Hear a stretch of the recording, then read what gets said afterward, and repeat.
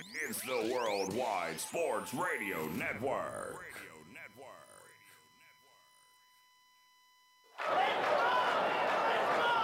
Broadcasting from coast to coast, city to city, coast to coast. It's time for the Ryan Hickey Show on the Worldwide Sports Radio Network. If it's happening in sports, it's being talked about right here. And here's your host, Ryan Hickey. Good Monday morning, and welcome into the Ryan Hickey Show right here on the Worldwide Sports Radio Network. We have made it. Happy 2022. Hopefully the new year on Friday and Saturday was an enjoyable one as we move past 2021 into 2022. I'm not sure about yourself. I am very excited just because obviously 2020 was, hopefully, knock on wood, the worst year we'll ever experience as a society. 2021 got a little bit better, and hopefully 2022, again, we start to inch closer and closer to some normality, getting, I guess, more positivity in our lives. So, knock on wood, and I truly do believe this. I think 2022 will be better than 2021, which was better than 2020. So, we're going in the right direction. It is not getting worse. It is getting better. So, I am excited. Hopefully, you are as well. We appreciate you starting the new year, the first Monday back, with us right here on the Worldwide Sports Network. A lot to get into. A jam-packed, loaded show. We had the college football playoff come and go. Georgia dominates Michigan. Alabama beats Cincinnati. Georgia, to me, they're impressive. Their performance in... See, we're getting off the new year to a hot start. 2022 is already worse than 2021. I can't talk. Georgia, I thought, had a much more impressive victory over Michigan. And there's one aspect specifically that really has me feeling good about Georgia winning a national title. I'll explain what that is in an hour or so from now. But we also have a lot of Week 17 NFL action to get to. The Bengals win the division. The AFC North is theirs for the first time since 2015. A wild game. Two big lessons I think we learned from Chiefs-Bengals that we could take away going not only into the playoffs, but also think going for the future as well. Some other big winners and losers from Week 17. We'll get into that. And we have to start in a second here with the Dallas Cowboys. My goodness. But before that, as a reminder, new year, same sponsor. We are still coming to you live from the Big Italy Pizzeria Studios. Whether it's great pizza, hot heroes, and phenomenal dinners. Make sure you check out BigItalyPizza.com to find a location near you. Now that I'm talking, I can hear myself talk through the headphones kind of for the first time since New Year's. You can hear, and now I can finally hear, my voice sound shot. I don't know if it was doing a polar plunge, we could talk about a little later on New Year's Day to kind of get 2022 off to the right note. But hopefully we'll power through. If you could bear with me here for the next 2 hours, I promise you Thursday show, the voice will be pristine yet again. So let's, though, start with the Dallas Cowboys, right? Because I think Sunday's loss was very, very telling of Dallas. And it's that they're not Super Bowl contenders.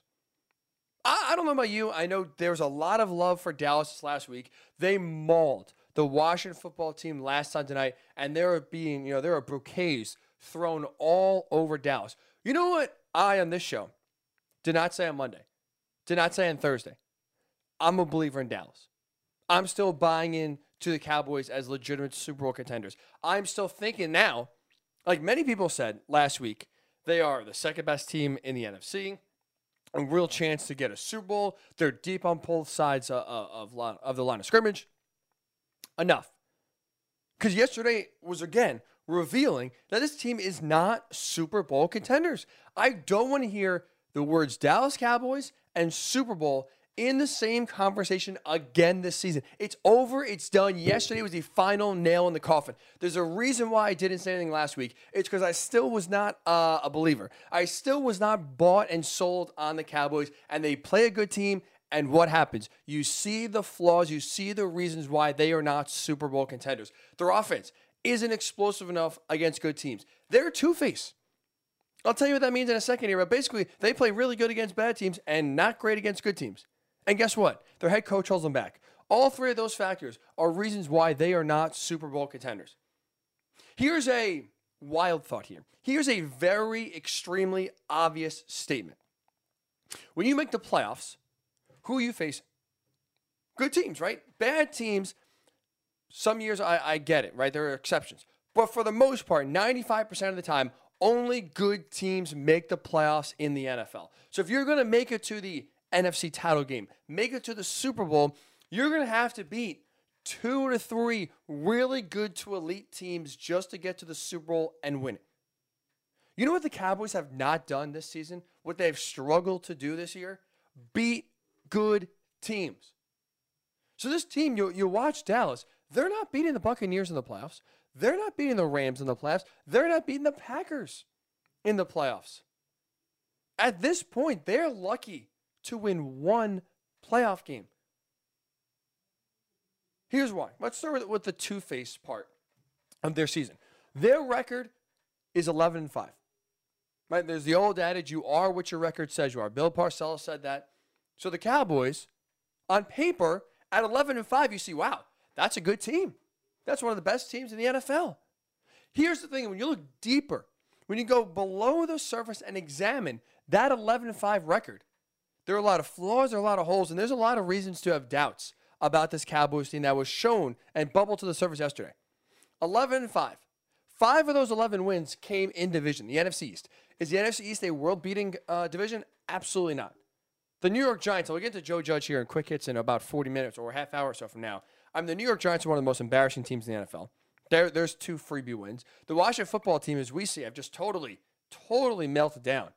They're more worried about bringing their own benches to games than actually showing up to play in the game. The benches are showing up. The team is not showing up.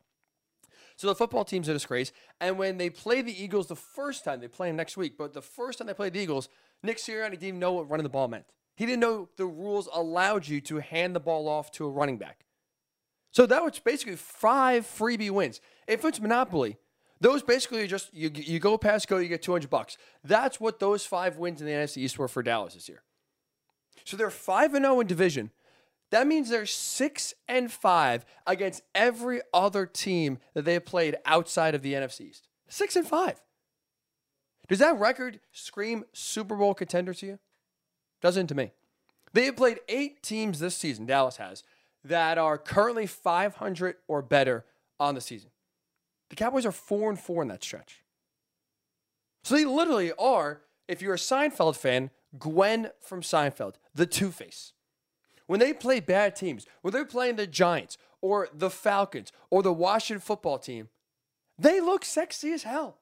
The lighting is perfect. You're looking like, oh, wow, look at this team. Oh, my God, this team is one of the best in the NFL. Dak's looking good. Zeke's looking good. CeeDee Lamb, Amari Cooper, the defense led by Micah Parsons. Trayvon Diggs is getting picks. This team has you believing they're one of the sexiest teams, and one of the best teams in the NFL that has a legitimate chance to beat the Packers, beat the Rams, beat the Bucs, and go to the Super Bowl, and hell, win the Super Bowl. They look like a Super Bowl team when they play some of the worst teams in the NFL. But just like Gwen from Seinfeld, and Jerry found out the hard way, when the lighting is poor, when it's dark, maybe if it's, a muggy day outside, and you get a look like, oh, who is that? You can't even recognize the person. An hour ago, Jerry's in love. An hour later, the lighting's a little different. And like, oh, I can't even look at this person in the eye. That's who the Cowboys are when they play good teams. Oh, Cowboys. All of a sudden, the offense grinds to a halt. Defense isn't getting as many clutch stops as you like. The run game is not, elite. All of a sudden, CeeDee Lamb, it's a tough time for him getting the ball. Dak struggles. This team looks ugly, like one of the ugliest teams in the NFL, and they play good teams. They are Gwen when she's on the porch, and Jerry runs out there to save her, and then he goes, oh, bad lighting on the porch. That's who the Cowboys are when they play good teams. When they play bad teams, one of the sexiest teams in the NFL. But guess what? Being so up and down, being so good against bad teams, but not playing your best and struggling against good teams, that's not how teams win the Super Bowl. That's not how you can call yourself a true Super Bowl contender. If you can't beat the best teams, guess what? You're, heading out early in the playoffs. You're playing golf in January. You are not even making it to the NFC title game. Because somehow, getting a gift that they wore yesterday, playing the Cardinals at the right time, at home, the Cardinals in the midst of a 3-game losing streak, where the teams they lost to was a COVID-depleted Rams team at home just an undermanned Lions team. They got blown out, and they lost to another COVID-depleted team in the Colts at home. And somehow, despite the fact that they got the breaks going there where the Cowboys did playing the Cardinals at the right time, the Cowboys yesterday were still able to out-Cardinal the Cardinals. They made a lot of sloppy mistakes. They left Arizona in the game. They played, if we'll say, down to their competition and got beat. They had 10 penalties yesterday. Dallas did. Big killer on some of them. Just 3 of 11 on third down. They totaled 45 rushing yards, and for 3/4 of the game, they're pretty lifeless. They didn't give you a reason to believe. They didn't give you a reason to be inspired to say, wow, this team is right there. They were able to make a struggling Cardinals team look good. They threw them a life raft yesterday as this team was, sinking like a rock, about to be a one and done in the playoffs. So again, you want to be a Super Bowl contender, you got to beat good teams. The Cardinals used to be a good team. Now we're really struggling in December, and you still couldn't even beat them. The Cowboys have not beaten a good team since Week 6 in overtime at New England. And if you remember, that game dropped the Patriots to 2-4. I'm going to give the benefit of the doubt. So, all right, the Patriots are still kind of right there, and they played the Cowboys tough. And right after that loss, they went on a 7-game winning streak. Patriots just clinched the playoffs. The last good win for Dallas came in Week 6. I don't care that they hung basically over 500 on the Washington football team yesterday. They haven't had a good win and a really good feel-good performance since Week 6. We're going to Week 18. The Cowboys look like they have peaked at the wrong time too early. You look at this offense. Speaking of two-faced before, we're talking about with their record where they look sexy as hell against the bad teams and don't really look that great against the good teams. You know also, or what I should say mirrors that? Their offense. You look at the stats, you look at the raw numbers. The Cowboys' offense seems to be elite. Number 1 still in the NFL in points per game scored on average. Number 2 in yards per game total offense. So they put up a ton of numbers, a ton of stats, a ton of points, and it looks good rankings-wise against the rest of the NFL. But here is the truth. They're compilers. They, again, put up stats against bad teams and don't really show up against good teams. Even recently, even against the bad teams, they've left a lot to be desired offensively. This team, you look at before the bye and after the bye, it is 2 different offenses. The bye for the Cowboys came in Week 7, so they played 6 games into their bye. They scored at least 29 points or more in 5 out of the 6 games. The only game they did was against the Chargers Week 2. They scored 20 points. They won that game. 5 out of the 6 games to start the season, they scored at least 29 points. Since the bye, it's been 10 games. The Cowboys have scored at least 29 points 3 times. So 5 out of 6 games before the bye, 3 out of 10 times after the bye. Scoring 29 points. And it's not, it's really, when you look at it, starts with their quarterback at Dak Prescott. Remember what? The big S word is being thrown around about with Dak the last month, 6 weeks, slump. Is he in a slump? Is he truly out of the slump? Last week now, is he kind of showing, that he has put the bad play behind him? There was a lot of debate of Dak Prescott's play. The reality is he has regressed in the second half of the season. You can call it whatever you want. You can call it a slump. The thing is, the second half of the season, since the bye, Dak has not played good football. Regression, slump, funk. The adjectives can change. It doesn't matter. The reality is the offense is not anywhere near as potent, explosive, or dangerous as it was to start the season, and that's a problem. That's a big-time issue. Because, again, similar how I just, laid out the bye, right? Where they scored 29 points or more, 5 out of 6 games before the bye. After the bye, they only scored 29 or more points 3 times. The stats drop off precipitously for Dak Prescott before and after the bye. He got hurt, remember, Week 6 against the Patriots. He hurt his calf. So he missed 1 game coming out of the bye, and then since then he's played 9 games. Before the first 6 games of the season, Dak was averaging 302 passing yards per game. After that, since the previous 9 games, 260. Over 40 yards per game less in the air passing. His completion percentage has dropped. Before the bye, it was 73%. after the bye is 65%. His passer rating, 114.7 the first 6 games of the season. The last 9 games of the season, 93.3. His stats are dropping. Passing yards, completion percentage, passer rating, the offense. Like you look, okay, if we take last week out, they scored 56 points on the Washington football team. You look at this offense the last 6-8 weeks of the season, look at the points they're scoring. They scored 22 points on the Cardinals yesterday. They scored 21 points on the Giants a few weeks ago. They scored 27 points against the Washington football team the first time they played, and the Saints on a Thursday night. They scored 9 points on the Chiefs. They have struggled to score on everyone the last 2 months of the season. So again, I'll ask you, if you're a true Super Bowl contender, you're going against the Bucs, the Rams, the Packers. Do you have confidence that the Cowboys can win any of those games? By the way, all 3 are going to be on the road? I don't. Because the final reason we have seen their inability to play well against good teams, we've seen their offense regress, and we have seen a team that doesn't have a head coach that gets the most out of this team. You had yesterday Mike McCarthy outcoached by Cliff Kingsbury. That's embarrassing. We were talking on this show this time last week about Cliff Kingsbury being fired after the wild card round because of the collapse the Cardinals have gone when they were 7-0 and the best team in the NFL to where they are right now in a total free fall. I don't think that the Cardinals had any chance to win this game. And you had Cliff Kingsbury out-coach Mike McCarthy to where he's fooling them, calling extra timeouts. Game management is not there. Mike McCarthy continuing to make some questionable decisions in-game. And you had a coach who's notoriously struggled in the second half of the year coming to your building when they are just in a total collapse and pants you. Make you look silly.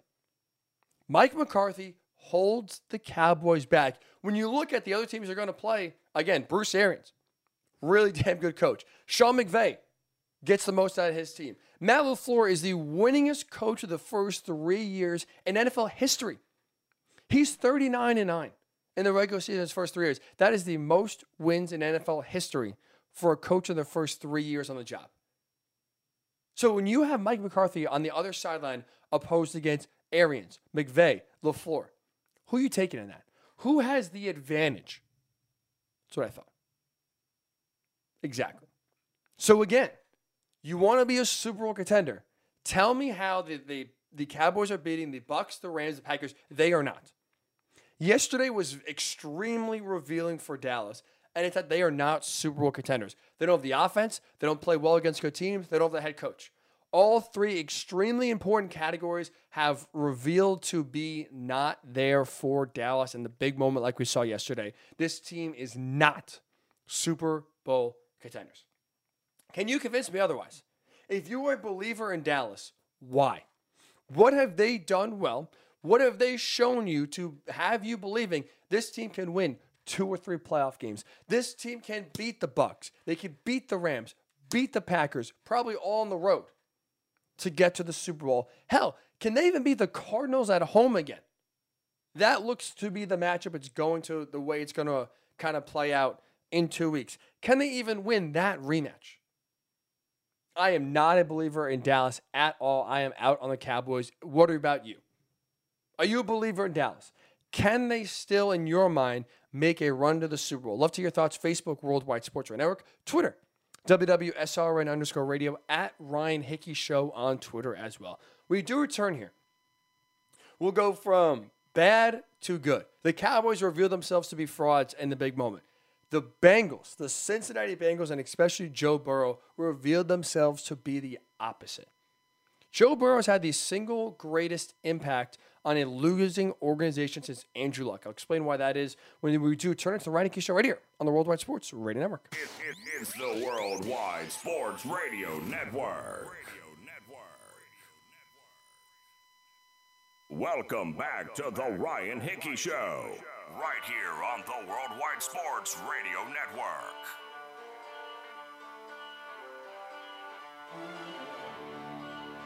And welcome back into the Ryan Hickey Show. Where else? The Worldwide Sports Network. Happy 2022. Hopefully New Year's Eve day was a great one for you. And we appreciate You're still starting your week here. New year, but still routine. Starting with us right here on the Worldwide Sports Radio Network. Two big lessons I think we learned from yesterday's epic, insane Chiefs-Bengals game. Joe Burrow is a true culture changer. His impact is rarely felt across the NFL. And also, this Chiefs defense, I think, has provided doubts come playoff time. Let's talk about Joe Burrow, though, and his impact on the Bengals first. Because I don't think there's been a quarterback that has had a bigger impact on a losing organization since Andrew Luck. More than Joe Burrow. What he has done in Cincinnati is, I still can't wrap my brain. Like, the fact that it really didn't sink, I'll be honest. Sitting, watching that game yesterday, going back and forth, incredible. And you know what's at stake, right? You know the Bengals win their AFC North champs. And obviously they win the game. We'll get into the wild final minute here and quick hits in about 15 minutes or so.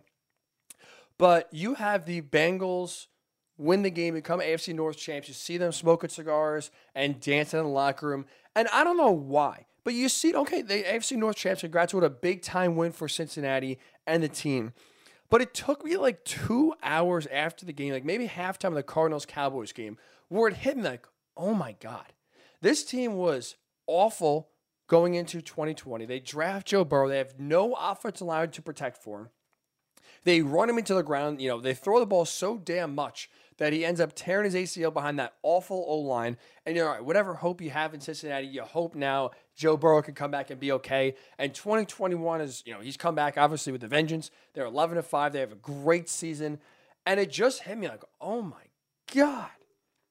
In 2 years, you're able to take a team that has the number one pick in the NFL to winning the AFC North that is filled with perennially consistent winning teams in the Steelers and the Ravens, and they have a team on the rise in the Browns. And the Bengals, of all teams, are able to win that division. I thought going into the year, best case scenario, third place.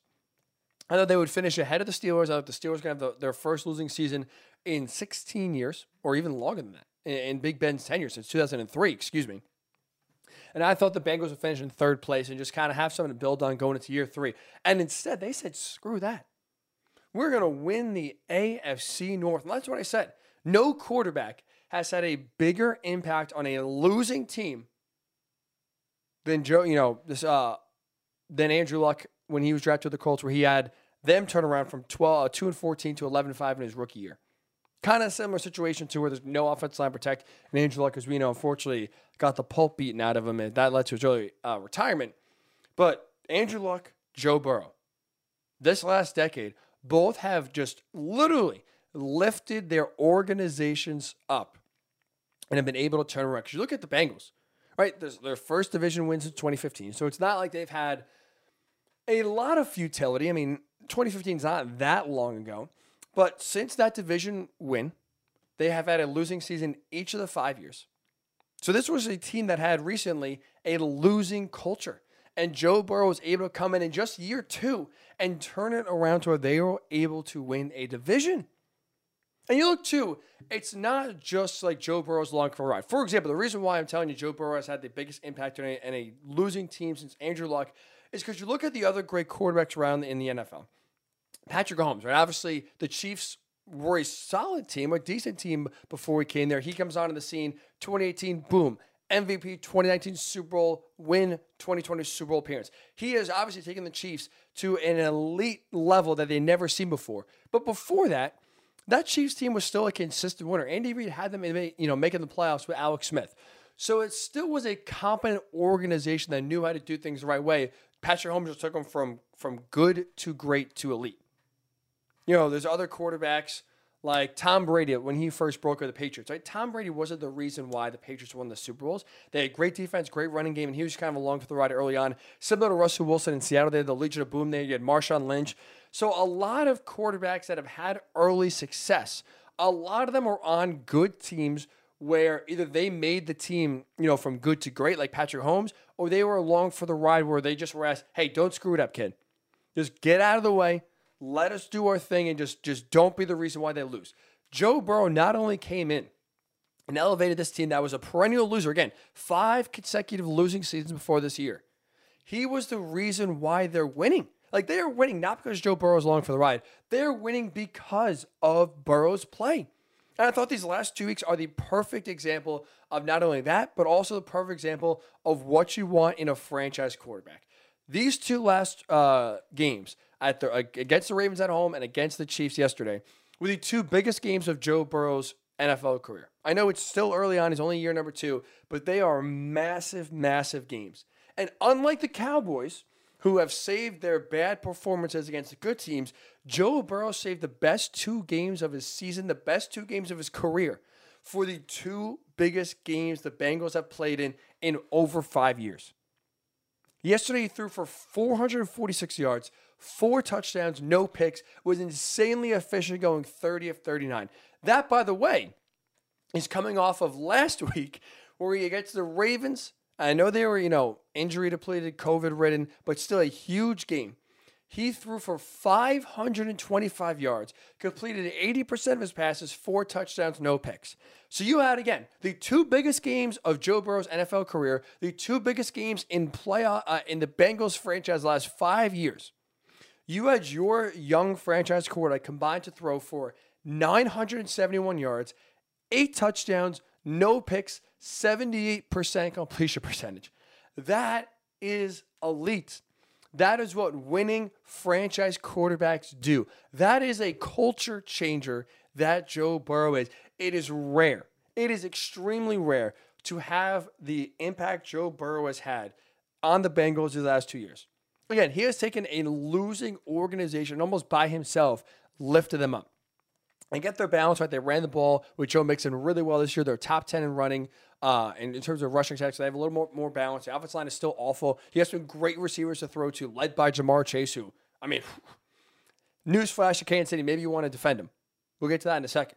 But T. Higgins, Tyler Boyd, Tyler Uzama, Joe Mixon out of the backfield. He has weapons to throw the ball to, Joe Burrow does, and he has a solid run game. But again, the impact that Burrow has had, the ability for him to almost inject a winning attitude, a winning culture to a team that hasn't felt that the last 5 years at such a young age is beyond impressive. Again, no quarterback had a bigger impact than Joe Burrow since Andrew Luck, or Joe Burrow, I should say. Keep wording that wrong. My apologies. Like I said, 2022 after a terrible start with the show.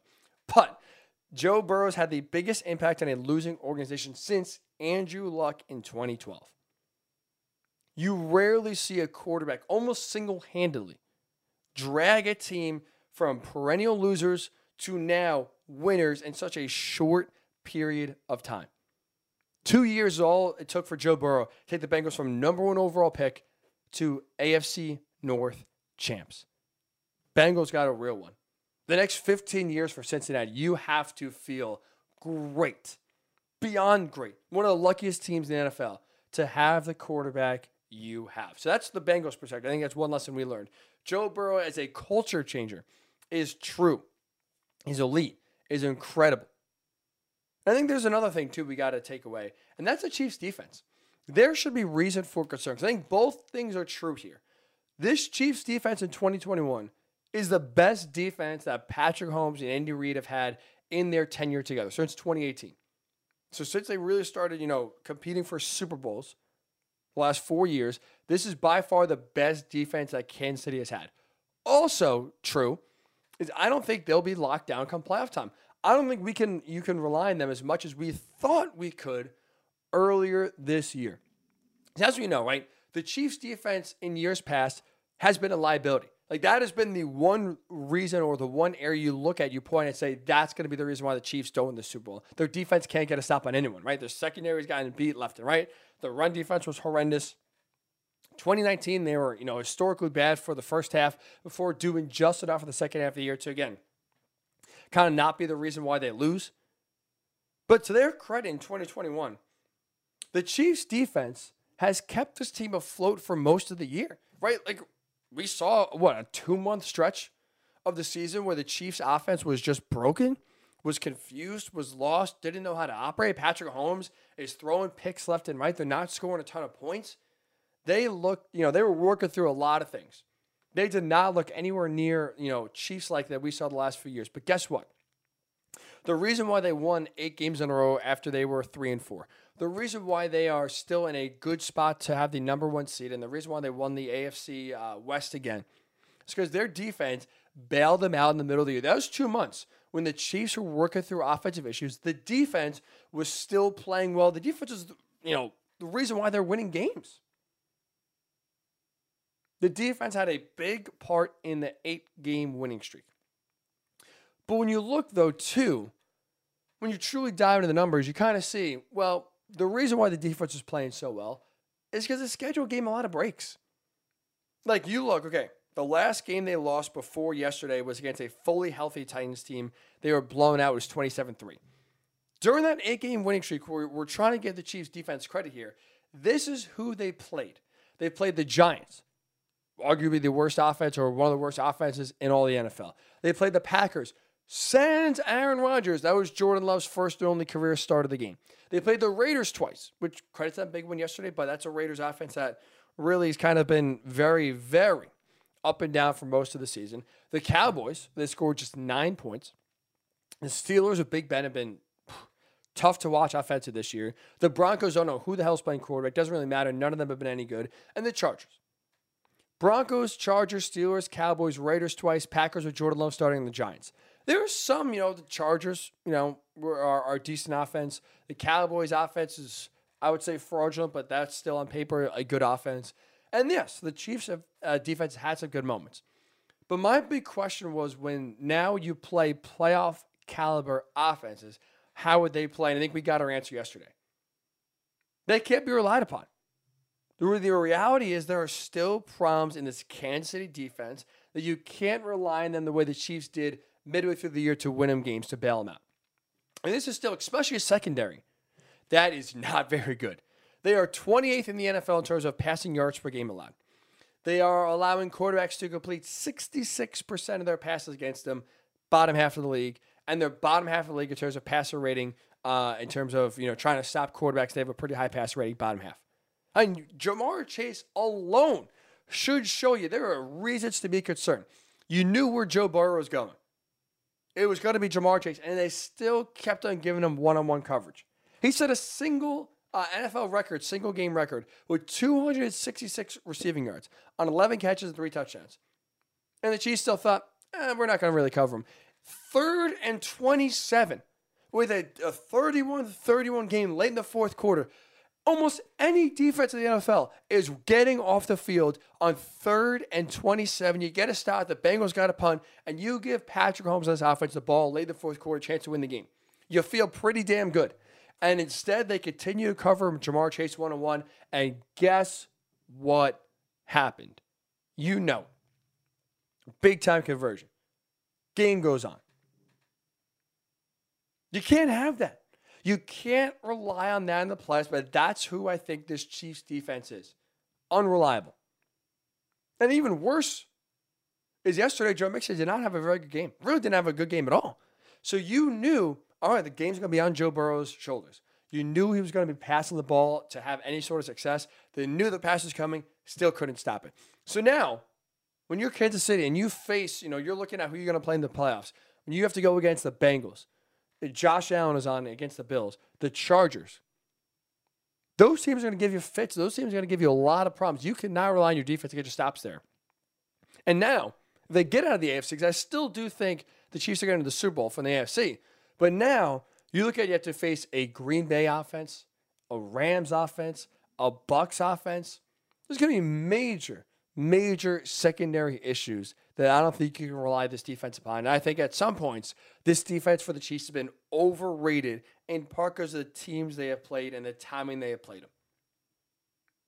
I think yesterday kind of truly did show you, and it served as a reminder, this Chiefs defense, come postseason time, still can't be relied upon. It's better than what Patrick Mahomes and Andy Reid and co. have had in recent years, but it's definitely not as good as we thought maybe it was a few weeks ago, when even when the Chiefs offense is struggling, they are still winning games in part because their defense is holding teams to 10 points, to 13 points, to 17 points, and the Chiefs offense was still just able to do enough to win the game. Yesterday, I think, was very, very revealing for this Chiefs offense. There absolutely should be concern come playoff time. Speaking of concern, what the hell did we see happen yesterday in the Meadowlands? Something none of us have ever seen before, and that's Antonio Brown cut during the game.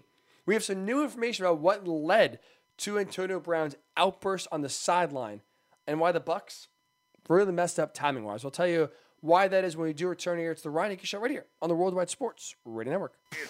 It's the Worldwide Sports Radio Network. Welcome back to the Ryan Hickey Show, right here on the Worldwide Sports Radio Network.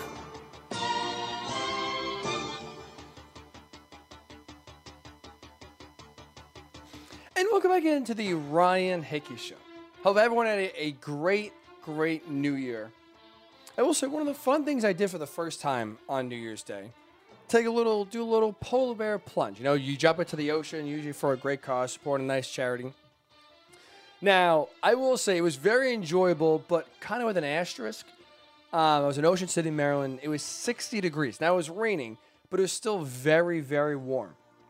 So maybe that's kind of the reason why it seems so appealing and so nice. I'll say this. I was in the water for 10 seconds, in and out. But still, wasn't as bad as I thought. But I almost kind of figure like now it was almost kind of like one of those things where it was so good the first time that it will never be that warm or that perfect conditions again. But with that said, still a great way to kind of ring in 2022. And hopefully whatever you did as well was a great way to ring in the new year. Tell you who had a pretty bad New Year. A really bad New Year. Probably the worst New Year you could have, and that's Antonio Brown. Now, as we know, right, we've all seen the video by this point. His outburst on the sideline where he throws his shoulder pads down, he takes his shirt off, he's throwing the gloves into the crowd. He's jogging on the field during the game. Like, the Bucs are on offense or on defense. On the other side of the field, he's running in the back of the end zone. On the other side, as he runs off, apparently he tried to hop into, try to get a police escort to the airport. Looked like he picked up by an Uber. It was something we've never seen, right? Vontae Davis retired at halftime. That seems like a smart decision, like a not ludicrous statement after watching AB get cut during the game and basically run off the field yesterday at the Meadowlands. Now we have some new information. Ian Rappaport has been digging around, talking to people, and we have some more background of what happened yesterday. So according to Ian Rappaport of NFL Network, he's reporting that Antonio Brown hurt his ankle. He didn't practice Thursday. He didn't practice Friday. Even Ian Rappaport himself said he was skeptical of whether AB would even be able to suit up and play on Sunday. Well, as we know, because of the way we saw him take off his equipment, he had to put it on first, meaning he was active in the game. He was on the active roster, and the expectation was he was going to play. During the game, Bruce Arians, the offensive coach, says, "Hey, AB, let's go. You're suited up. We think you're healthy enough to play. Get on the field and let's get going here." AB said no. He didn't think his ankle was healthy enough to get into the game, so he basically said, "I'm not going in." So Bruce Arians said, "If you're not going in, you're not a part of this team. You're gone. You're out of here." So AB said, "Fine," and that's what led to the shoulder pad toss, the T-shirt toss, the glove toss into the crowd, and him waving and firing up the crowd weirdly as he's running off the field yesterday. So again, an ankle injury that AB didn't feel like he was healthy enough. The coaches did. He was asked to go in the game. He said, "No, I'm not going in." And Bruce Arians said, "You're not going in. You're off the team." And AB said, "Fine, I'm out of here." He was cut during the game, which is, again, something that I thought Vontae Davis retiring at halftime for the Bills a few years ago. Something will never, nothing will ever top that in terms of just wild player, transaction stories is what we'll call it. Antonio Brown getting cut during the game and running off, I think, is going to be the craziest player getting cut story we'll ever experience ever again. I don't say anything tops it. So that's the information that we have according to Ian Rappaport. Let me say this. Number one, he shouldn't, I can't say can't, but I will say shouldn't ever be in the NFL again. I don't know how any team looks at Antonio Brown yesterday, looks at his Raiders tenure, looks at his Patriots tenure, looks at the end of his Steelers tenure, where you have basically a playoff game, Week 17 a few years ago in Pittsburgh, and he doesn't show up. He goes MIA. I don't know how, you look at that and say, "Oh, he'll be fine when it comes to our team." No team. I get the talent is still there, and he is still one of the best receivers when he's healthy and when he's motivated and locked in the NFL. But the Steelers, the Raiders, the Patriots, and now the Bucs.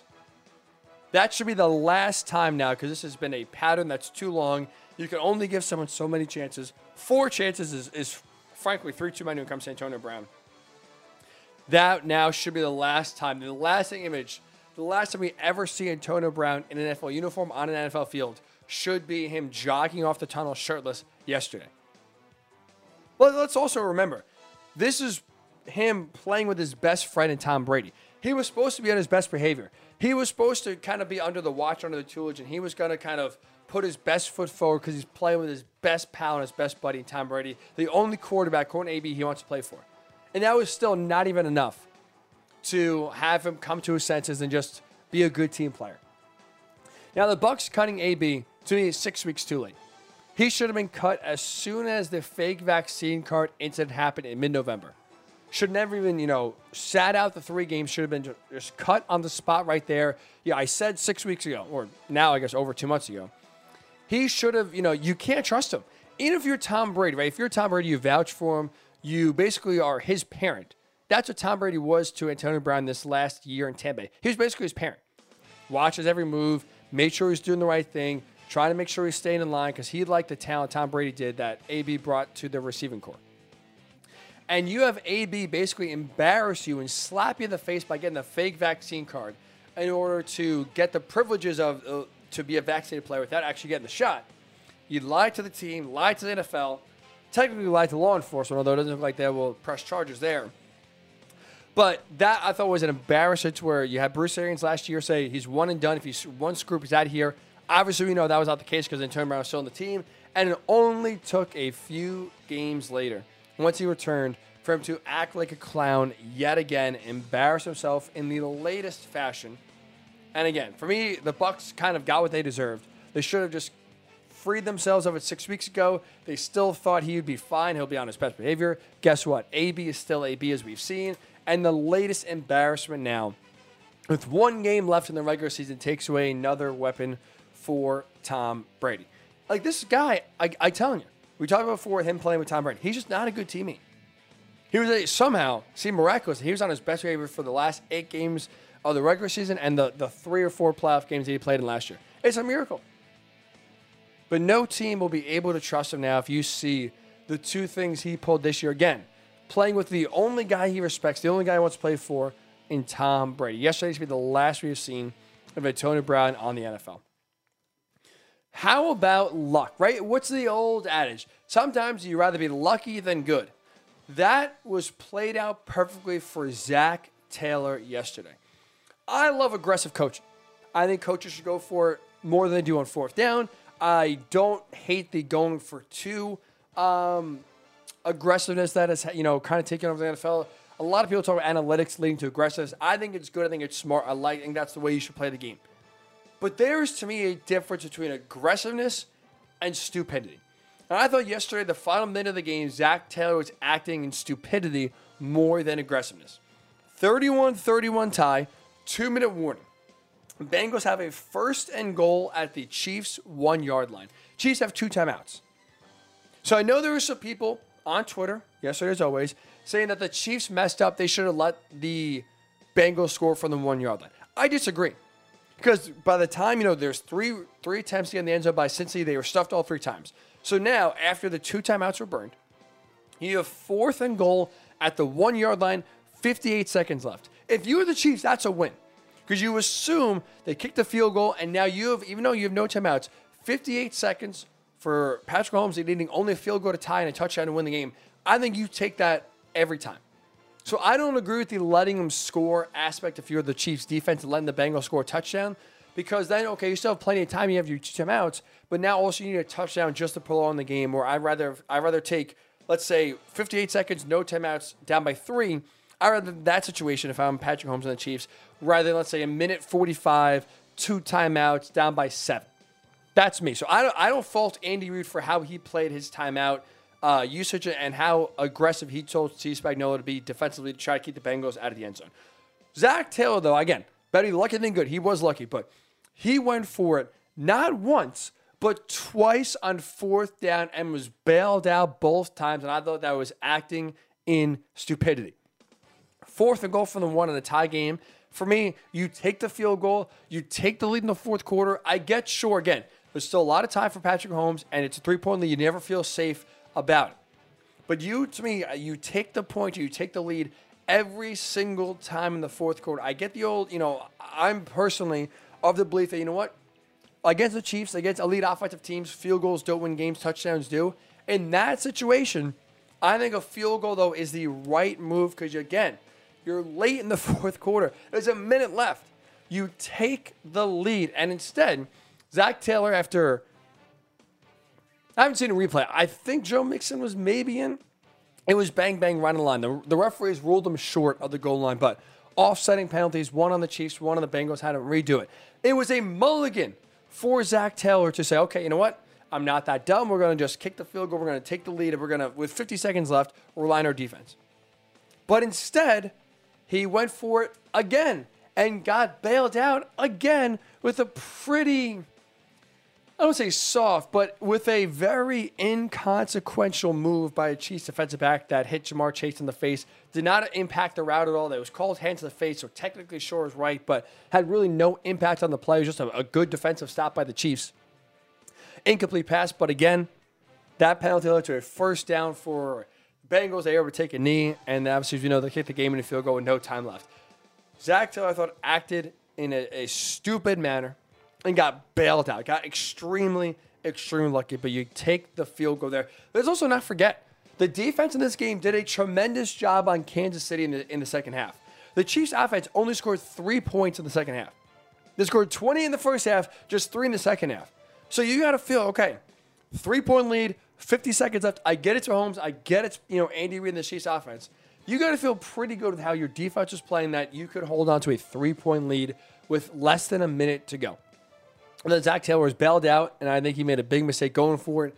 But, like I said, it worked out. They win the game. They win the AFC North. Congrats to you. I just hope he never does that again.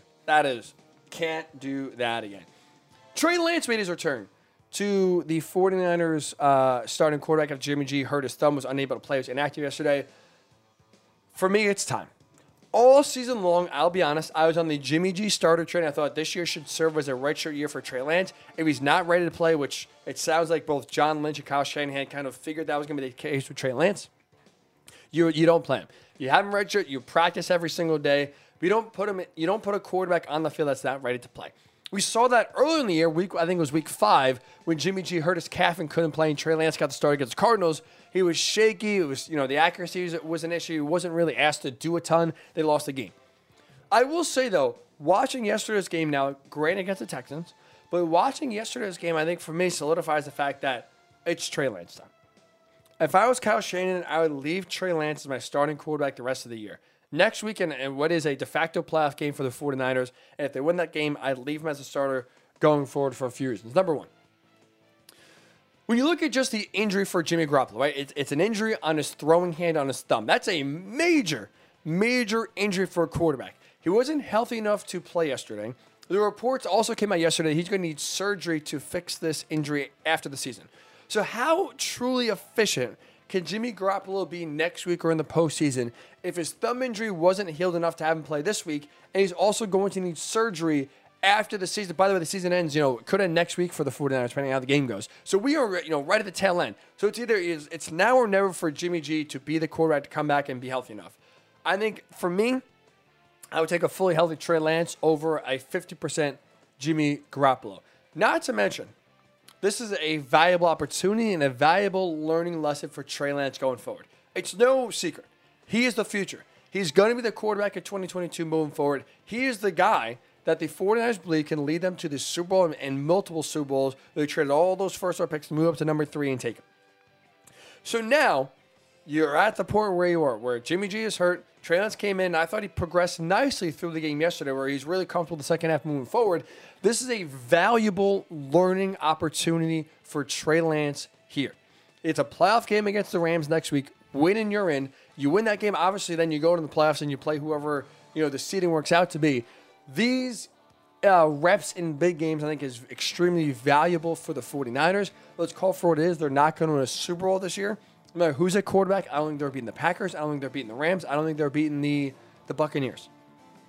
So I'd rather right now roll with Trey Lance in a game where yesterday, 16-23, 249 yards, 2 touchdowns. And again, the first half I thought was shaky. Running the ball a little bit more than I would have liked. Accuracy was decision making was But you saw in the second half, he let the game come to him, made some nice throws, got the offense moving. After a really slow first half, the offense really picked it up in the second half. I think this is a great experience opportunity for Trey Lance. For the future is now, which means Trey Lance should be starting for the 49ers next week and for the rest of the season. No more Jimmy G. Congrats to the Packers. They smoke the Vikings yesterday. Sean Mannion, man. And you thought Sean Mannion was bad yesterday. Did you see what Mike Zimmer said? Mike Zimmer was asked, do you want to get a look at Kellen Mond more next week? Mike Zimmer said, no, I do not. He was asked why. He said, I see him every day in practice.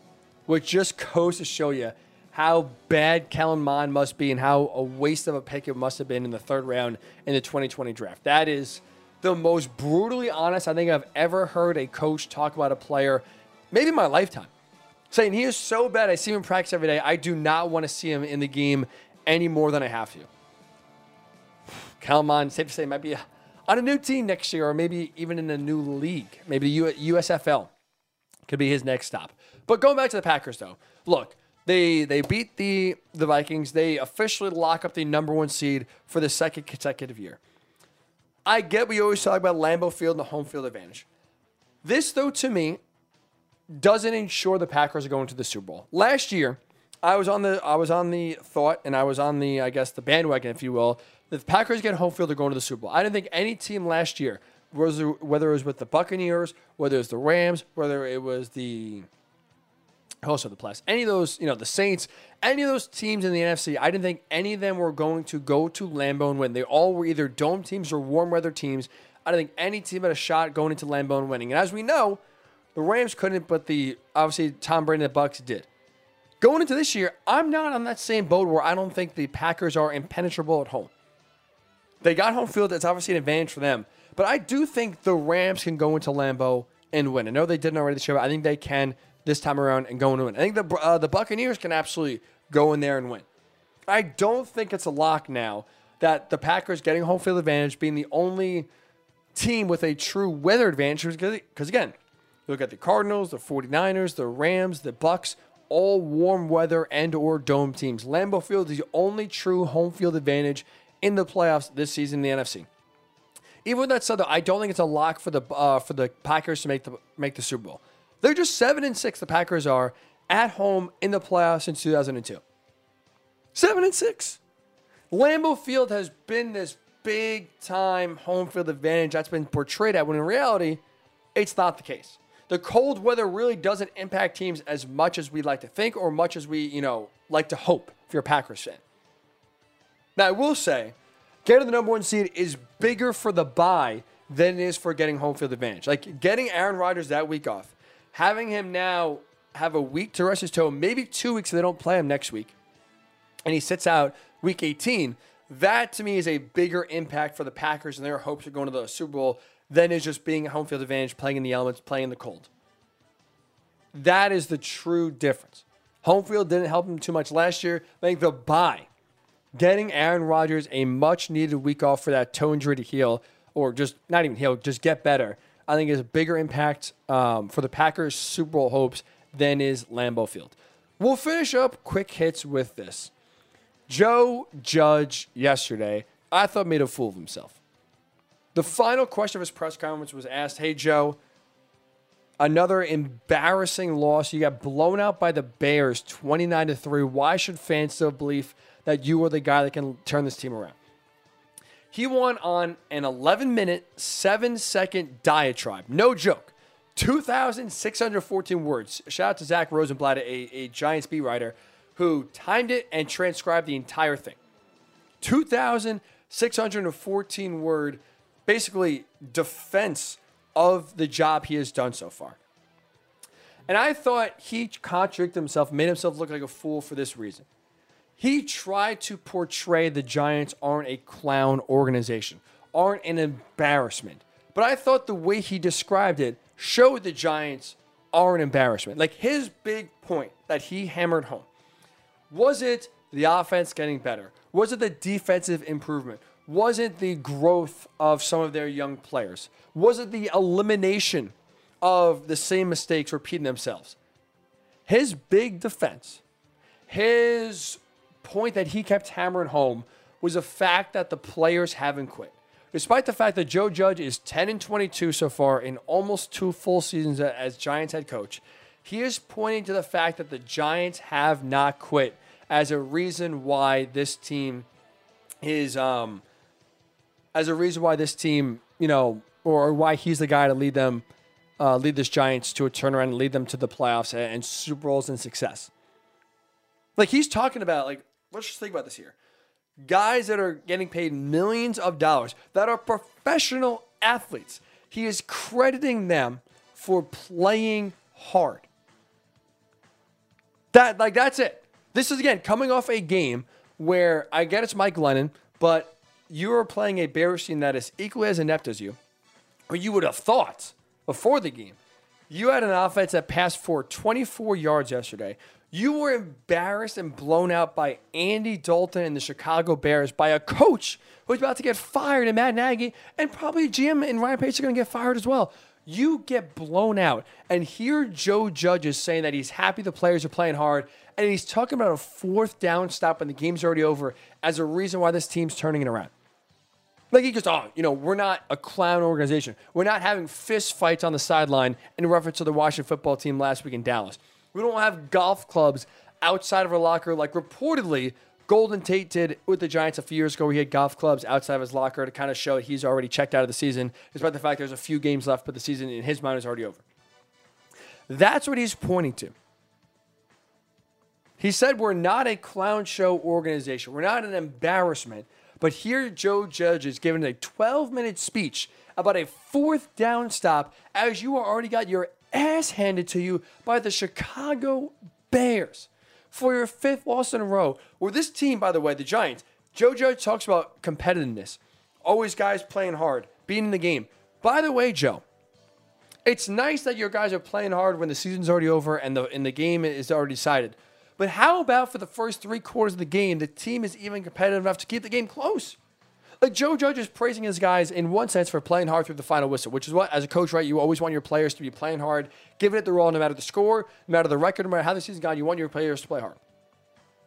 But he's failing to realize or even discuss the fact that he's proud of the guys who are playing hard means there is plenty of reasons for this team to quit because they're getting blown out in every game they're playing. It doesn't matter the opponent. The Bears are one of the most hapless offenses and most hapless organizations in the NFL. And they gave it to the Giants. They took them to the woodshed. You have the New York Jets playing more competitive games against better teams than the Giants are. The Jets pushed Tom Brady and should have beat the Bucs yesterday. And now you have Joe Judge here coming off a 29-3 loss to the Bears, talking about a 4th down stop and how they're not a clown organization. Joe Judge should be fired, and I think he will be fired at the end of the year. That was an embarrassment. Like you talking about little self-awareness. You have no self-awareness if your big defense why you should keep your job is that the guys are playing hard. Forget the fact that another losing record, this team regressed this year compared to last year. And they were 6-10 last year. Think about that. And now we're talking about a team getting blown out every single game. But hey, they're still trying in the 4th quarter, 4 minutes left. They're still giving it their all. Paid millionaire professional athletes still trying hard. That's the participation trophy Joe Judge is giving out. What a joke. What a joke. And that's, to me, why it's contradictory. He talks about, not being a clown organization, and here he is basically patting himself on the back after another blowout where he says, oh, yeah, by the way, I'm not someone who throws anyone under the bus. And then he throws Pat Shermer under the bus because he claims that players told him the Giants quit in 2019. And, there he is, talking about how he's not going to blame anyone. But guess what? Jason Garrett was fired midway through the year. You had Mark Colombo try to fight you, reportedly, your own coach, reportedly try to fist fight you last year during the season. Giants, though, definitely first class. Definitely doing all the right things, heading in the right direction. What an embarrassment. Dave Gettleman's going to be gone. Joe Judge should be gone as well. We're returning here on the Ryan Hickey Show. College football playoff is come and gone. We have an all-SEC national title game. We have a rematch of Georgia and Alabama. Georgia impressed me so much on Friday. I think they're going to win the national title. And there's one reason I want to point to when we return. I'll tell you what that is. You listen to the Ryan Hickey Show right here on the Worldwide Sports Radio Network. It's the Worldwide Sports Radio Network. Welcome back to the Ryan Hickey Show, right here on the Worldwide Sports Radio Network. There we go. My apologies. Still working out the kinks for the new year, trying to get back into work mode after what is always a fun little holiday week and a half or so with Christmas and New Year's and all that incomplete. So hopefully by Thursday we'll have a spotless and sharp 2022 show. As a reminder, though, 10 o'clock hour on the Ryan Hickey Show on the Worldwide Sports Network, always sponsored by LC Design. Charcuterie boards are perfect for all occasions, so make sure your guests are happily fed with some delicious, aesthetically pleasing charcuterie boards made by Lauren Clark. So check out lcdesignsnyc.com for more information. Again, Happy New Year. Hopefully your New Year, sports-wise, was better than mine. I got to watch Penn State lose in embarrassing fashion to Arkansas on New Year's Day. Watched the Colts lose to the Raiders yesterday. Tough 2022 start for yours truly here sports-wise. But whether it was sports, whether it was just having a good time, hopefully 2022, yours was off to a better start than mine. We appreciate you starting the new year with us right here on the Worldwide Sports Network. As we get set, right, we are 1 week away. 1 week from today, we'll have the national title game, Georgia and Alabama. So if we go back to Friday, New Year's Eve, for the college football playoff semifinal games, coming out of that game, I'll be honest, I was a lot more impressed with Georgia than Alabama on Friday. I feel really, really good actually about the Bulldogs coming out of this game. Because for me, it wasn't the fact that just Georgia beat Michigan and was able to get back to the national title game. I thought equally as important to Georgia winning was how they won. Now, the fact that they were able to dominate from the very beginning, get off to a hot start, almost looked like the Georgia team we've seen for most of the year coming off that Alabama embarrassing loss, I thought was impressive, important, and I do think is key to a Georgia national title win. Because I'll be honest, I picked Georgia to beat Michigan, and I beat Georgia to cover the 7.5 points. I thought they were going to win and win handily. But I can't lie. I can't sit here and lie to my great audience that you guys are. But you guys trust me to tell you what I believe. I would never lie to you. So I can't sit here and say I was fully confident that I expected Georgia to come out sharp.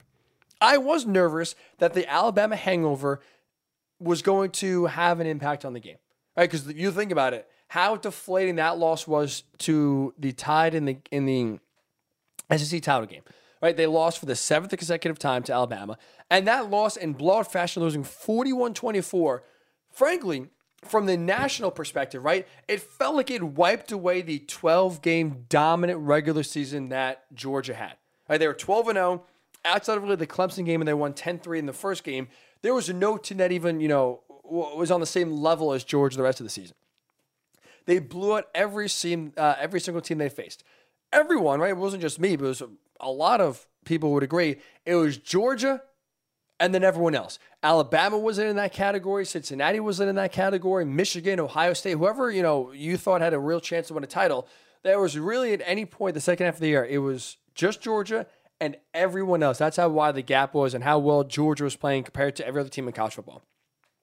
But that loss to Bama almost, like I said, wiped it away because now there's questions. Is this defense really that good? There's questions about Georgia's schedule. What the hell are they going to do at quarterback? Stetson Bennett showed you he can't keep up in a shootout. It's time to go back to JT Daniels. There was a lot of questions that Georgia had to hear about, had to try to answer. And they had basically 3 weeks to let it marinate, kind of have it sit there.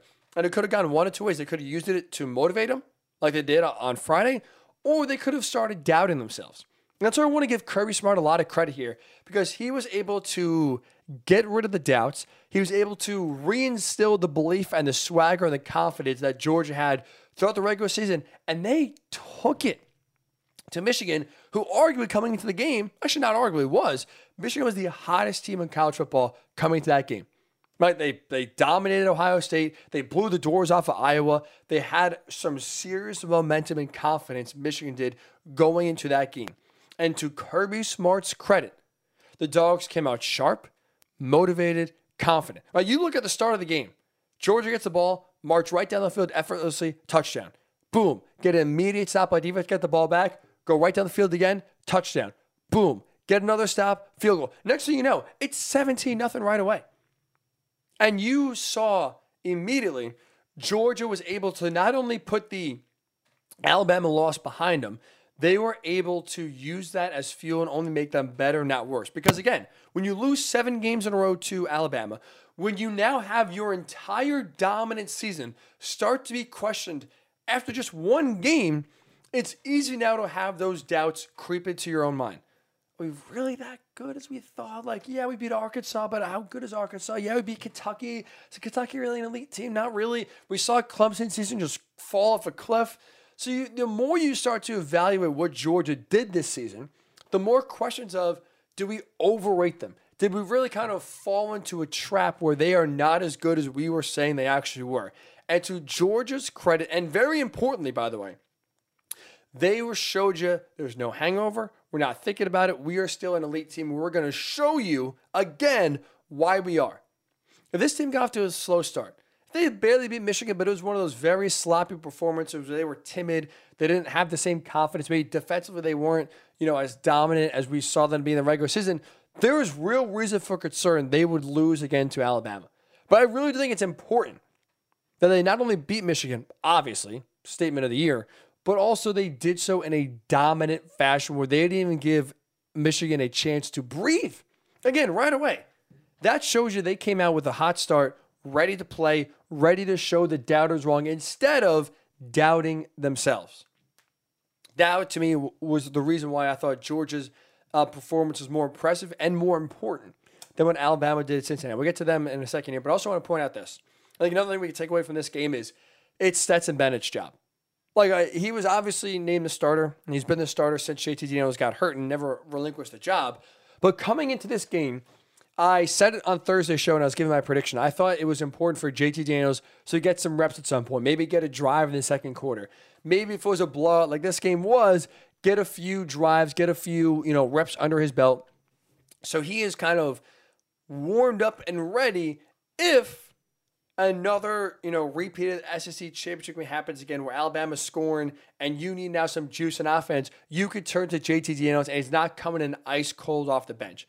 The fact that JT Daniels didn't even get one snap in the blowout win over Michigan tells you two things. Number one, either he's not healthy enough to play, right? Whether it's COVID related, where he got down to Miami a few days after the team. We assume it was COVID related, but there's no official word on that. Whether it's his injuries, whether it's his oblique, whether it's a lot, he's just not healthy enough to play. That's it.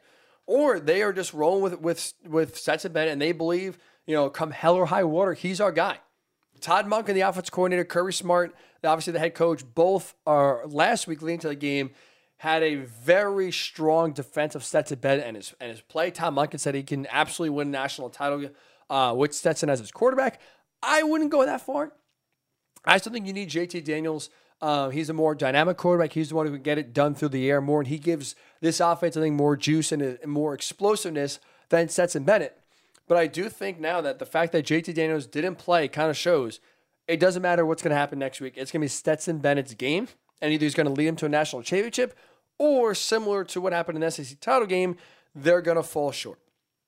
But there's no life raft. There's no Hail Mary coming from JT Daniels. I would guess, and I would assume, based on the fact that he didn't play one snap in a blowout win, to where, let's look, like the reason why I thought getting reps was important for JT was because he has not thrown a pass since November 20th against Charleston Southern. So by the time this game kicks off on what is going to be the January 10th, it's almost 2 months of not playing. You need to play in the game. I get practice helps, and you can, especially going against the Georgia defense, it could give you, almost a very game-like feel. But on a stage like that, I do think it's important for a quarterback that hasn't played too often to get some reps under his belt, feel comfortable, feel loose again. I think it gives you the best chance to win. And the fact that Georgia didn't do that, I think is telling. I don't think it's a cat and mouse game. I don't think Kirby Smart is holding his hand, close to the vest and trying to fool Nick Saban.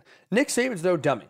He saw what happened in the SEC title game. He knows, just like everyone else knows, JT Daniels is the best quarterback. So I'm sure whether JT Daniels played on Friday or not, which obviously he didn't, Nick Saban's going to have this team ready if JT Daniels comes in. So by not playing him, it's not like you're going to, pull the old bait and switch and fool Nick Saban. That's not happening. That's absolutely not happening. No one's fooling Nick Saban.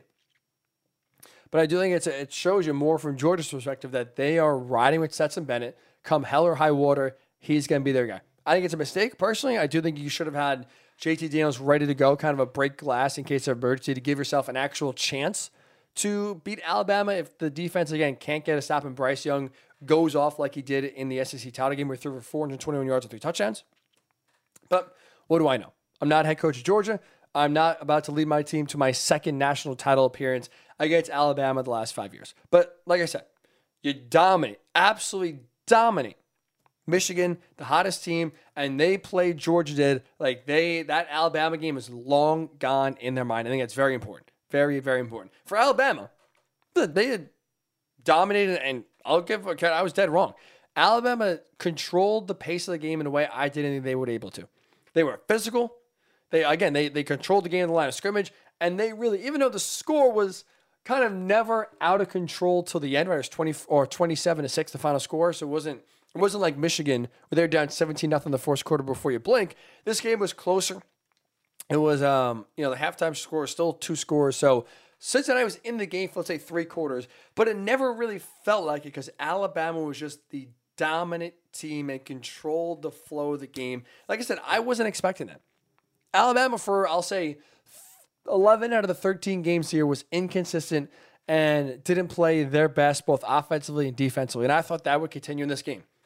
And they were able to dominate the game in a way I didn't think they could on the ground.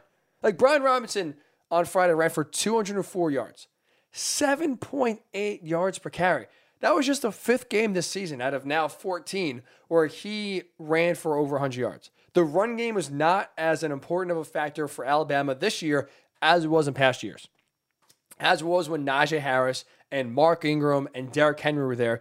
This was more an air raid offense led by Bryce Young, and they were able to dominate on the ground. Impose their will. So credit to Alabama for playing a very consistent game against Cincinnati. Now they get the rematch against Georgia to win another national title. Nick Saban's 8th, Alabama's 7th, which is just absolutely unbelievable. I'll say this really quickly. I don't want to hear about Cincinnati not belonging. I don't want to hear about this is proof the group of 5 doesn't belong. Cincinnati, even though they lost by 3 touchdowns, 27-6, they belonged in that game. This should not be, you cannot point to this game and say that's why the group of 5 should never get another college football playoff berth as long as it's 4 teams, and some even go as extreme as 8 or 12. They still shouldn't be in. They belong. The best 4 teams that are what conference you're in, I think it should be in the playoff. I think that was the case this year. And I'll ask you this question. If you don't think Cincinnati belonged, if you don't think they represented themselves to at least show that, you know what, it wasn't a mistake putting them in there, who are you going to replace Cincinnati with that was going to put up a better effort? You're going to replace them with who? Oklahoma State? Baylor? Like, there's no team you could put in there at the 4th seed and tell me they would have given Alabama a better game than what Cincinnati did. Just the reality of what we're in college football. This was a very inconsistent year, but I do not think that Cincinnati's effort and the way they played should kind of put any sort of ban on group of 5 teams going forward. They absolutely belonged. When we do return here on the Ryan King Show, Week 17, I know there's some big winners. There were some massive, massive losers. We'll tell you who won, who lost when the Ryan King Show returns right here on the Worldwide Sports Radio Network. It's the Worldwide Sports Radio Network. Welcome back to the Ryan Hickey Show, right here on the Worldwide Sports Radio Network.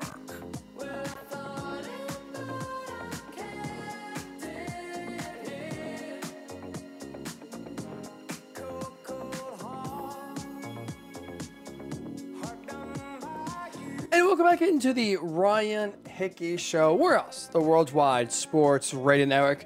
Week 17, almost in the books. One last game tonight. Steelers and Browns. Big Ben's final home game of his career. It does appear that way. I don't think he'll be signed by another team, and I don't think the Steelers will bring him back.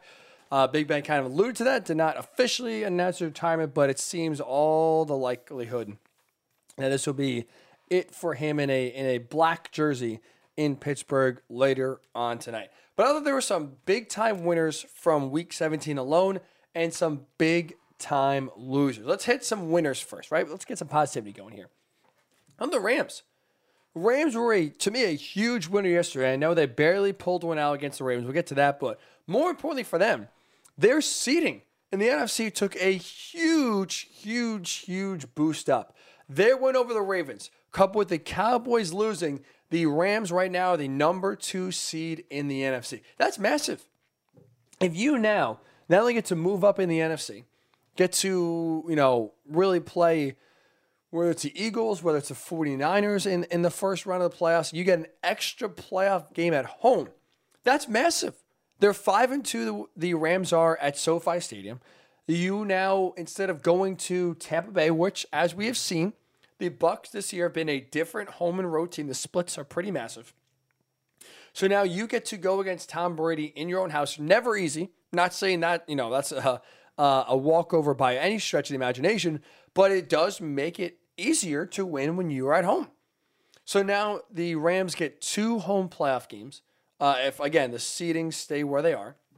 I think it's a huge boost for the Rams if they try to get to the Super Bowl. But also the biggest reason, or I should say another reason why they're a big winner, is because I thought they had a really impressive win over the Ravens yesterday. I get it was ugly. Matt Stafford played really bad for almost 3/4 of the game. Threw some bad picks. Had a pick 6. I do think, though, when it comes to playoff football, when you need to play your best at the biggest moments of the game, he played his best to lead the Rams to the eventual game-winning touchdown drive. Like we have seen it early in the year from Matt Stafford, whether it was the Titans game, where he threw 2 awful picks, one was returned for a touchdown. The 49ers game on Monday Night Football, they were blown out. The Packers game, where he threw another pick 6, and they lost that game. All 3 of those games, Matthew Stafford got off to a pretty poor start and was never able to rebound. This is a game, really for the first time this year, where Matthew Stafford had a bad start, did not play well early on against the Ravens, and was able to rebound to lead them to a victory. That's what you need your quarterback to do in the playoffs. It's not going to be all, sunshine and roses. You're not going to be throwing for 450 yards, 4 touchdowns, no picks, and basically have 2 incomplete passes every single playoff game. You're going to have to face adversity. You're going to have to overcome adversity and be able to overcome, let's say, a okay game or overcome a mistake you make to lead your team to a game-winning touchdown drive, field goal drive to tie the game, whatever. Win, tie the game. You know what I'm saying. So I think it was impressive and important for Matthew Stafford to be able to do that yesterday. I think it shows growth for him and his play and gives the Rams some optimism that, Stafford can win us the big game. So they moved up in the NFC, right? Now they're currently the number 2 seed. You could get 2 playoff games, and depending if the Packers lose early on, maybe 3.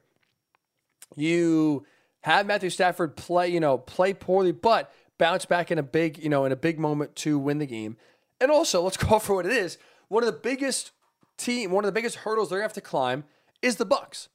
Well, the Bucs lost an important talent from their team in Antonio Brown, right? They're already without Chris Godwin, who is a security blanket for Tom Brady. One of his other security blankets is Antonio Brown. Right? Trust me, I'm not an AB fan at all. I think he's a total clown. I would have cut him. I never would have brought him into Tampa Bay last year. That was just me. I'm not a fan. They obviously did. He was on his best behavior. They won a Super Bowl. I would have cut him after the whole vaccine card incident. They didn't. And now you have the whole outburst happen yesterday. So Antonio Brown is now off the team, despite the fact that almost everyone with a brain and eyes sees Antonio Brown as a distraction and an enigma. Tom Brady, he liked him. He trusted him for whatever reason. I don't know why, but he did. So on the field, him and Tom Brady had a good connection. It was a tough, it's a tough matchup for defenses to worry about Antonio Brown, Mike Evans, and Rob Gronkowski. So if you're the Rams, Tom Brady loses now another weapon he relies upon. Makes your job on defense a lot easier. Now you look going to the postseason, there's no Chris Godwin. And there's no Antonio Brown. One less headache for the Rams defense to worry about. So it's a good day for the Rams. Absolutely a good day. The Titans, they also had a good day because just like we all thought, just like we all predicted, just like we all talked about, once Derrick Henry went down, we all said, this team is going to get the number 1 seed. The AFC playoffs, they're going through Tennessee. Absolutely just like we thought. But guess what? It looks like it's going to be the case. The Titans now with the Chiefs loss, as long as the Titans beat the Texans next week, they are going to have the number 1 seed in the AFC. They're going to get the bye, and the playoffs are going through Tennessee. Now, the bye week is huge, huge for Tennessee. You can make the argument the only team that's the bye week is more important for is the Packers for Aaron Rodgers' toe. But I would sit here, I would say probably the bye is even more important for the Titans because now it buys yourself an extra week. It allows Derrick Henry a little bit more time to get ready to get back for the playoffs because as we know, that team is still Derrick Henry or bust. This team is not making the Super Bowl, I don't think, without Derrick Henry. I don't even think if he comes back, they will make the Super Bowl. But they have a lot better odds and a lot better chance to win when Derrick Henry is on the field in uniform and they're running the offense through him. So now you get the bye, you get home field advantage, and that's a huge feather in the Titans' cap. Like I said, I don't think they're going to even win a playoff game. I don't trust them at all. But now, if you don't have to go to Arrowhead, if you get a week off to get healthy and regroup, it's a huge boost for the Titans and their push to make the Super Bowl. That loss by the Chiefs, massive, big winners for the Titans. And I think for me, the biggest winner of yesterday, I thought was Derek Carr. Derek Carr was, to me, the biggest winner of Week 17 because yesterday's win of the Colts, I thought was the biggest win of Derek Carr's career. Biggest win of his career. He not only now keeps the postseason hopes alive for the Raiders, he did so on the road with a gutty performance against a very hot Colts team. Like, he played a great fourth quarter where he led a drive down for a touchdown to Hunter Renfrow that gave the Raiders the lead. Then when the Colts answered with a field goal to tie, he led them down, 2-minute drill, made a great throw to Hunter Renfrow on third down that eventually, was caught that led to the game-winning Daniel Carlson field goal as the Raiders won. He was clutch yesterday. He was great yesterday.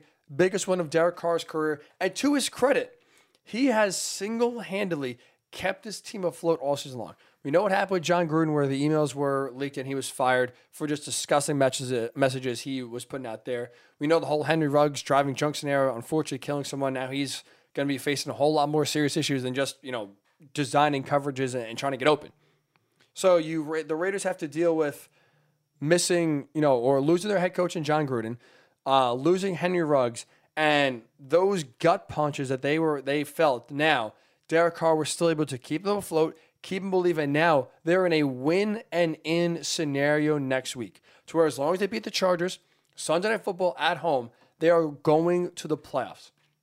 I thought there's no shot in how this team is making the playoffs, to be honest. I thought for sure that they would miss out. They got off to a hot start, and what happened? They're collapsing down the stretch.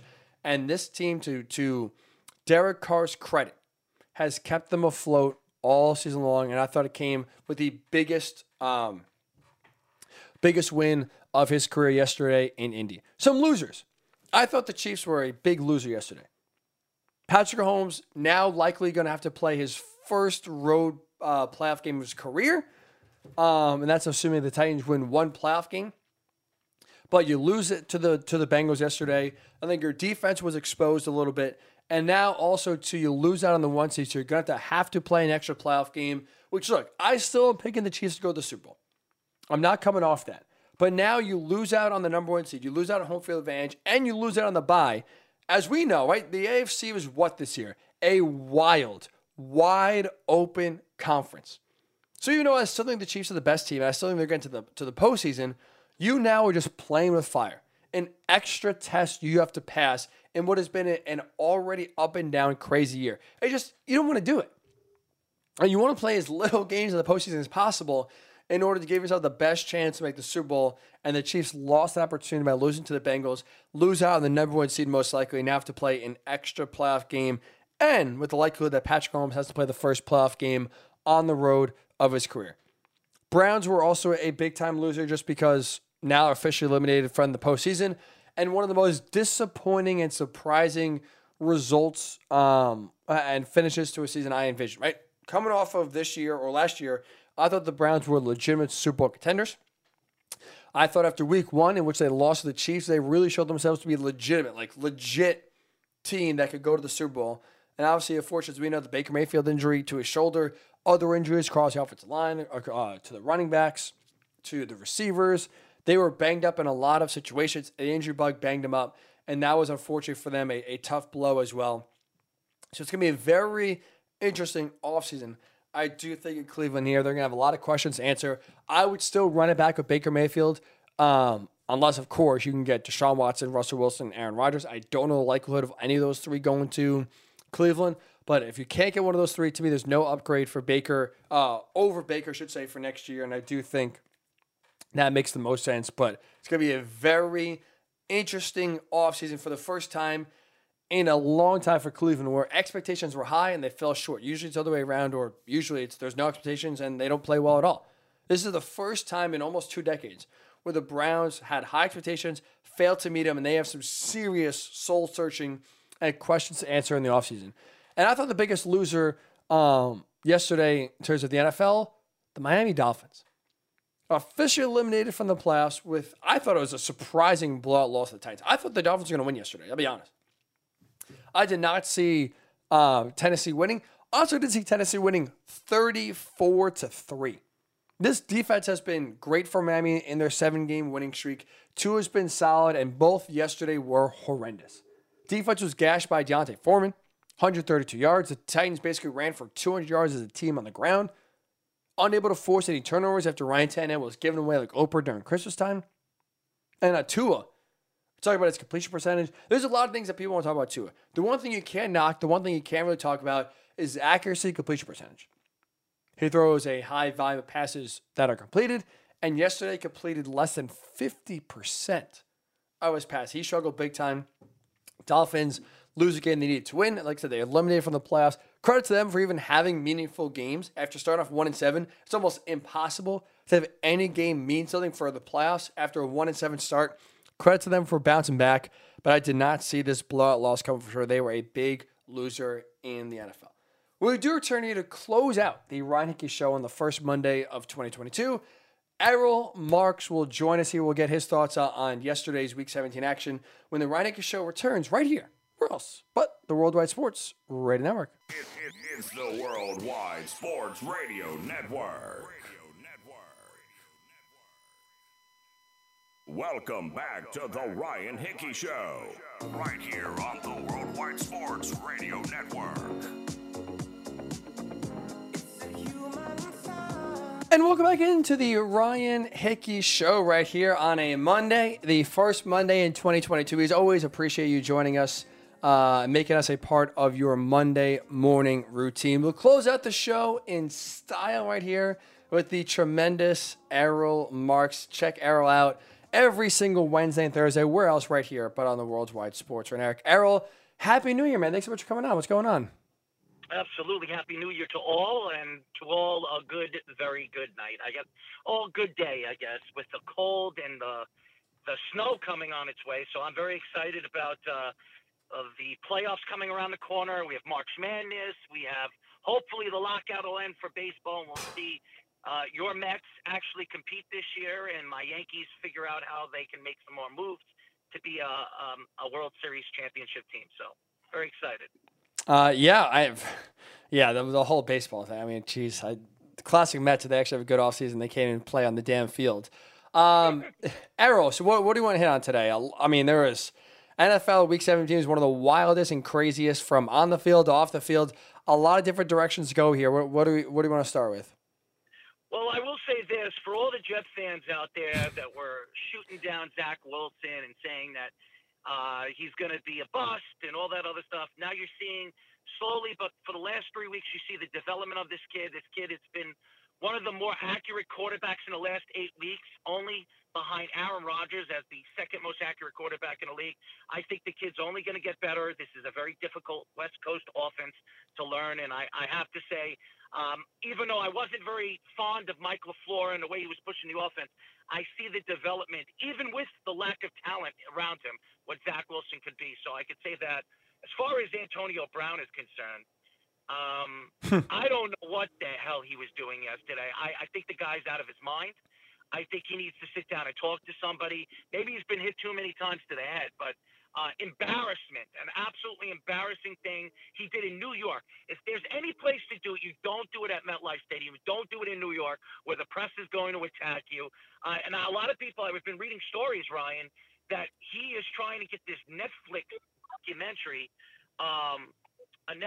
documentary, and this was a way of trying to push it. So wait, I haven't heard this. About what?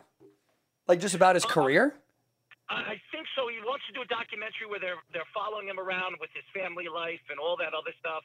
He's been pushing it for the past year. Netflix wasn't so sure to bring this upon their network or whatever the heck they do with these documentaries, but he's been pushing it. And as of right now, it looks like maybe this is something that Netflix could sell now that he embarrassed himself on national TV. I mean, I was saying it before. Like, I don't know if you remember. It's hard to forget, actually. Remember when Vontae Davis a few years ago retired at halftime of the Bills game? Like, he went into the locker room and just said, like, I'm done. Like, coach, like, I'm literally done. I'm hanging it up. I thought there was nothing we could ever see in the NFL that could top that.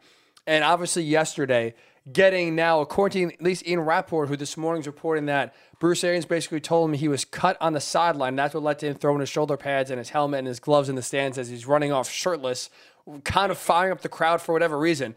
I think it's safe to say, going out on a limb here, Aaron, we will never see a bigger, ceremonious, unforgettable retirement, probably the last time we should ever see him in the NFL ever again. Like that, there's nothing that's going to top that. Absolutely not. I mean, it is. Antonio Brown, to me, when you look at his numbers, he's a borderline Hall of Famer. And yeah. I think what he did in embarrassing himself, you saw what the NFL did to T.O., you saw what they've done to certain players and certain people in the past because it's a committee when it comes to voting. Mm-hmm. I really think that this could hurt his chances of going to the Hall of Fame. And he should never be in the NFL again. I don't see how any team can justify from the exit in Pittsburgh to the debacle in Oakland with the Raiders to the short stint with the Patriots and now to this past year with the Bucs. You can't justify bringing Antonio back. That should be it. Ryan, just look at the situation. Antonio Brown has been his worst enemy his whole career. Mm-hmm. He got a huge contract from Oakland. He decides, within a year and a half to practically walk out on them. Errol, he didn't even play in a regular season game. I know. The Hard Knocks, he was cut. So it's like, what the hell are we doing here? Mm-hmm. The guy's made no money. What I've been reading is he's broke, and he's not paying anyone. No, and Pittsburgh, he could have taken that big contract that Pittsburgh offered him before he walked out on them. But the guy's just been a complete hazard to not only himself but his family. So I hope he gets help. I hope he doesn't do anything drastic or crazy. And I could see Netflix actually giving him a chance to put his stupid, crazy life on a big platform. So yeah, I hope yesterday was the last big news we'll see from Antonio Brown. I would agree with you. That was literally insane. Absolutely insane. Hopefully he gets the help he needs because you're right. He needs it after that. Oh. Mm-hmm. What do you think of Joe Judge's big defense of another blowout loss for the effort? I will say this about Joe Judge, and I have a lot of respect for Joe Judge, because he took over a team to me that is waste paper goods. Mm-hmm. And he's made a lot of excuses for this team, and he looks like he's going to keep his job. I think, I feel bad for Daniel Jones because they haven't put the right pieces around him for him to succeed. I think he's a quality quarterback, and I think, we've seen Ryan Tannehill, he went somewhere else from Miami. He was successful. We've seen this with other quarterbacks. It didn't work for Sam Darnold because I just think the Jets really ruined him. But Adam Gase really ruined him. But I think with his explanations and his thoughts, I think he should be fired. That's what I think. But everything that we've read, everything that the Tisch family and the Mara family has said, he's coming back for another year. This team right now is falling apart. I don't care if they have 2 top 10 picks right now. right now, 2 top 10 picks is not going to help the situation that they're in. The Jets are the youngest team in football. They're put in a situation where they could succeed moving forward with all their draft stock and the money. They have no salary cap. They have 2 first-round draft picks. They gave away a bunch of draft picks when they decided to re-sign Leonard Williams. I think they're put in a situation where this is a rebuilding stage. Trade Saquon Barkley. I've been saying it on my show, the perfect fit for Saquon Barkley, where you can get a second-round pick back for him. Buffalo Bills. I think Buffalo needs a running back. I think Saquon wants to stay in New York and rediscover himself. That would be the perfect position. But Joe Judge, everything that he has been saying, not only to the press and really embarrassing the organization, I think he should be fired. I couldn't agree more. I still think he will be fired, and I think kind of him going on that 11-minute, 2,600-word speech or that it was yesterday, I think kind of shows you that in his mind, I think he's ready to also be fired. It's like yesterday was so contradictory for so many reasons. Number one, you're coming off of a 29-3 embarrassment blowout, not to the Buccaneers, not to the Packers or the Chiefs, to the Bears with Andy Dalton. You were getting outclassed by a team that's about to coach, that's about to fire their own GM and head coach. And here Joe Judge is, after another embarrassment, another blowout loss, not pointing to any growth on the field, not pointing to even the team eliminating the same mistakes over and over again, which they're continuing to commit without any coaching. I don't know what they're doing during the week. Joe Judge keeps saying they're coming in, they're practicing hard, they're ready to work, they're playing hard during the game. Sure, you can get a 4th down stop in the 4th quarter, but when it's 29-3 every single week, what good does that do? And this is not a clown organization. We don't have golf clubs in front of our lockers, or we're not fighting on the sideline. The Washington football team is yeah, sure, your team's not fighting, but they're getting their ass kicked on the field every single week. And here you are applauding, the effort in the 4th quarter after another blowout loss. This team's not even competitive. This team has been the worst team in the NFL the last 5 years. And here's Joe Judge kind of patting himself on the back saying, oh yeah, the results don't matter because you know what? We're playing hard. I kind of hate going down this route because I think it's whatever, but I will go down it here. These are millionaire professional athletes you are applauding in a 4 and 12 season so far. You're applauding for them for playing hard. What are we doing? How about we worry about playing hard the first 3 quarters, so by the time the 4th quarter comes, instead of applauding them for playing hard in a blowout, you say, wow, maybe they're actually in this game. How about the Lions? The Lions are a team that have been more competitive this year than the Giants. The Texans have been more competitive this year than the Giants. They're getting blown out by almost every team that play now. I know they have more wins, but you talk a week-by-week competitiveness, this team is not there. And to pat yourself on the back, I think it's contradictory. Yeah, you want to keep your job, and the reason and the rationale you're using to keep your job is the fact that this team is playing hard, despite the fact that your coaching is a big reason why they're getting blown out every week. I agree with you. Laughable. I agree with you. And Tom Coughlin, losing Tom Coughlin, over 5-6 years ago because they didn't want to give him defensive players, and then they give back Ben McAdoo the job, which Tom Coughlin already knew he was going to lose his job when they brought Ben McAdoo in because he didn't want Ben McAdoo. I think it ruined this team and what this team's whole basis of what this organization really preached all those years. They were laughing stock. When we talk about New York, it's always been the Jets, but the Jets, I think, have an understanding of what they're doing and how they're doing it with Joe Douglas, and obviously, even though I disagree with what Robert Saleh did at the end of the game running the ball yesterday, I was happy that the Jets lost yesterday. The only reason why is I don't want them to lose the position that they're in for the draft. They had no reason to win yesterday. I knew Tom Brady was going to take the ball down the field and win. I was praying for that to happen as a Jet fan. I know Jet fans don't want to see that, and they don't want to hear that from a Jet fan. But next year is the year with the money that they have and the draft stock that they have, they can really position themselves in a very good position to be not a contending Super Bowl champion, but at least a bona fide playoff team with that seventh seed wild card. So I'm when you look at the wild cards, a 9-7 team is going to make the playoffs. So it's absolutely possible for the Jets next year to be 9 to 10 win teams to make the playoffs. And by the way, your Colts, if the Colts, it was a really bad loss yesterday, but I think that if the Colts can get into the playoffs with that running game and that the way the defense is played in the second half, watch out for them. I think they're very dangerous. Errol, I really hope you're right. It was a disappointing effort yesterday. They really didn't kind of show up. I really hope, I don't want to make excuses. I really hope that maybe the whole COVID, where I had a lot of big time players on, on the COVID list this week and not practicing. I really hope that's the biggest culprit and not just laying an egg. I mean, Derek Carr, credit him, played really well. I thought it was the biggest win of his career yesterday. How he played.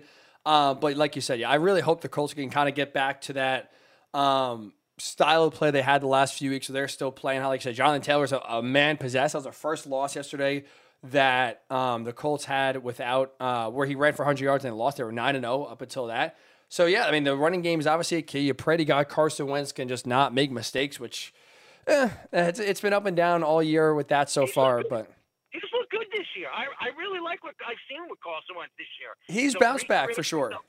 Yes, I mean he's had a pretty good season. I wouldn't say he's a bona fide Pro Bowler this year, but if you look at his numbers, I mean he's going to throw over 3,800 to 4,000 yards.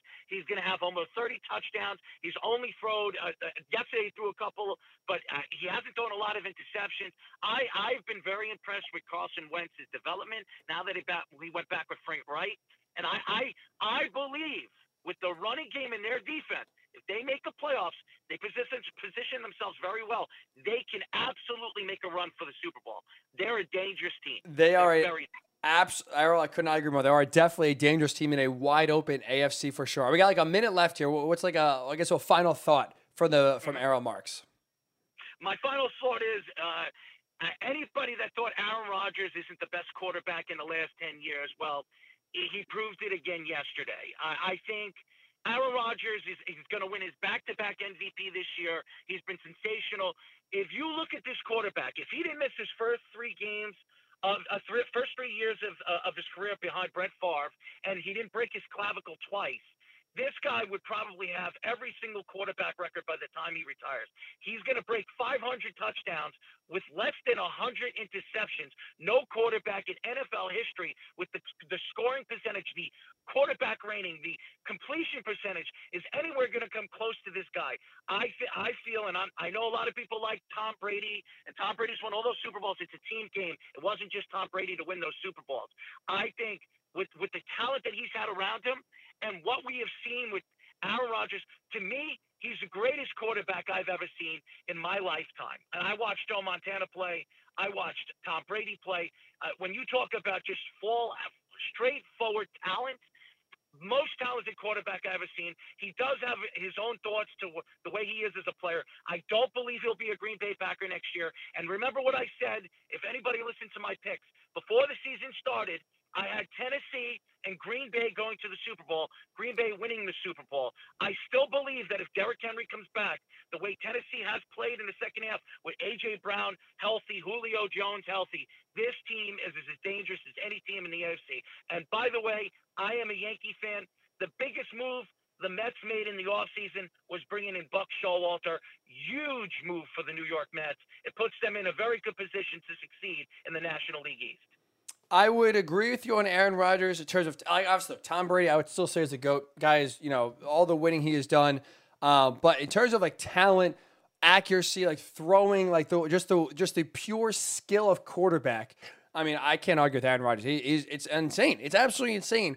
And you even watch like his connection with Devontae Adams. There could be 4 defensive backs all over Devontae Adams, and Aaron Rodgers will still find the one window to put it in there. Devontae Adams will still be able to make the catch. It is beyond belief how good and how consistently good he has been. Errol, thanks for coming on, man. It's a great way to start 2022, and we'll talk to you soon, all right? Absolutely. And by the way, the Rangers and the Islanders, the Rangers have looked really, really good coming back. And I think this break with COVID, which I think the NHL screwed the Islanders when they should have called the games a little bit earlier, where the Islanders were on a 10-game losing streak. I think the Islanders are going to pick up their game. I think it's a perfect time where you're going to see the Islanders and the Rangers actually make the playoffs. Even the Devils make the playoffs this year. I think it's a very exciting time for the metropolitan area for hockey. New York, New Jersey hockey is back. Errol, always a pleasure, man. I'll talk to you soon, all right? Thanks, Ryan. Errol Marks, the great Errol Marks, closing us out here on this Monday, the first Monday back of 2022. We appreciate you tuning in with us and making us a part of your new year. Again, Happy New Year, belated New Year for the final time. I promise you we will never say that ever again. Nothing worse than a late Happy New Year. But enjoy your week. We appreciate you starting the week with us. We'll be back on Thursday, of course, so stay safe, stay sane, and we'll talk to you Thursday right here on the Worldwide Sports Radio Network. It's the Worldwide Sports Radio Network.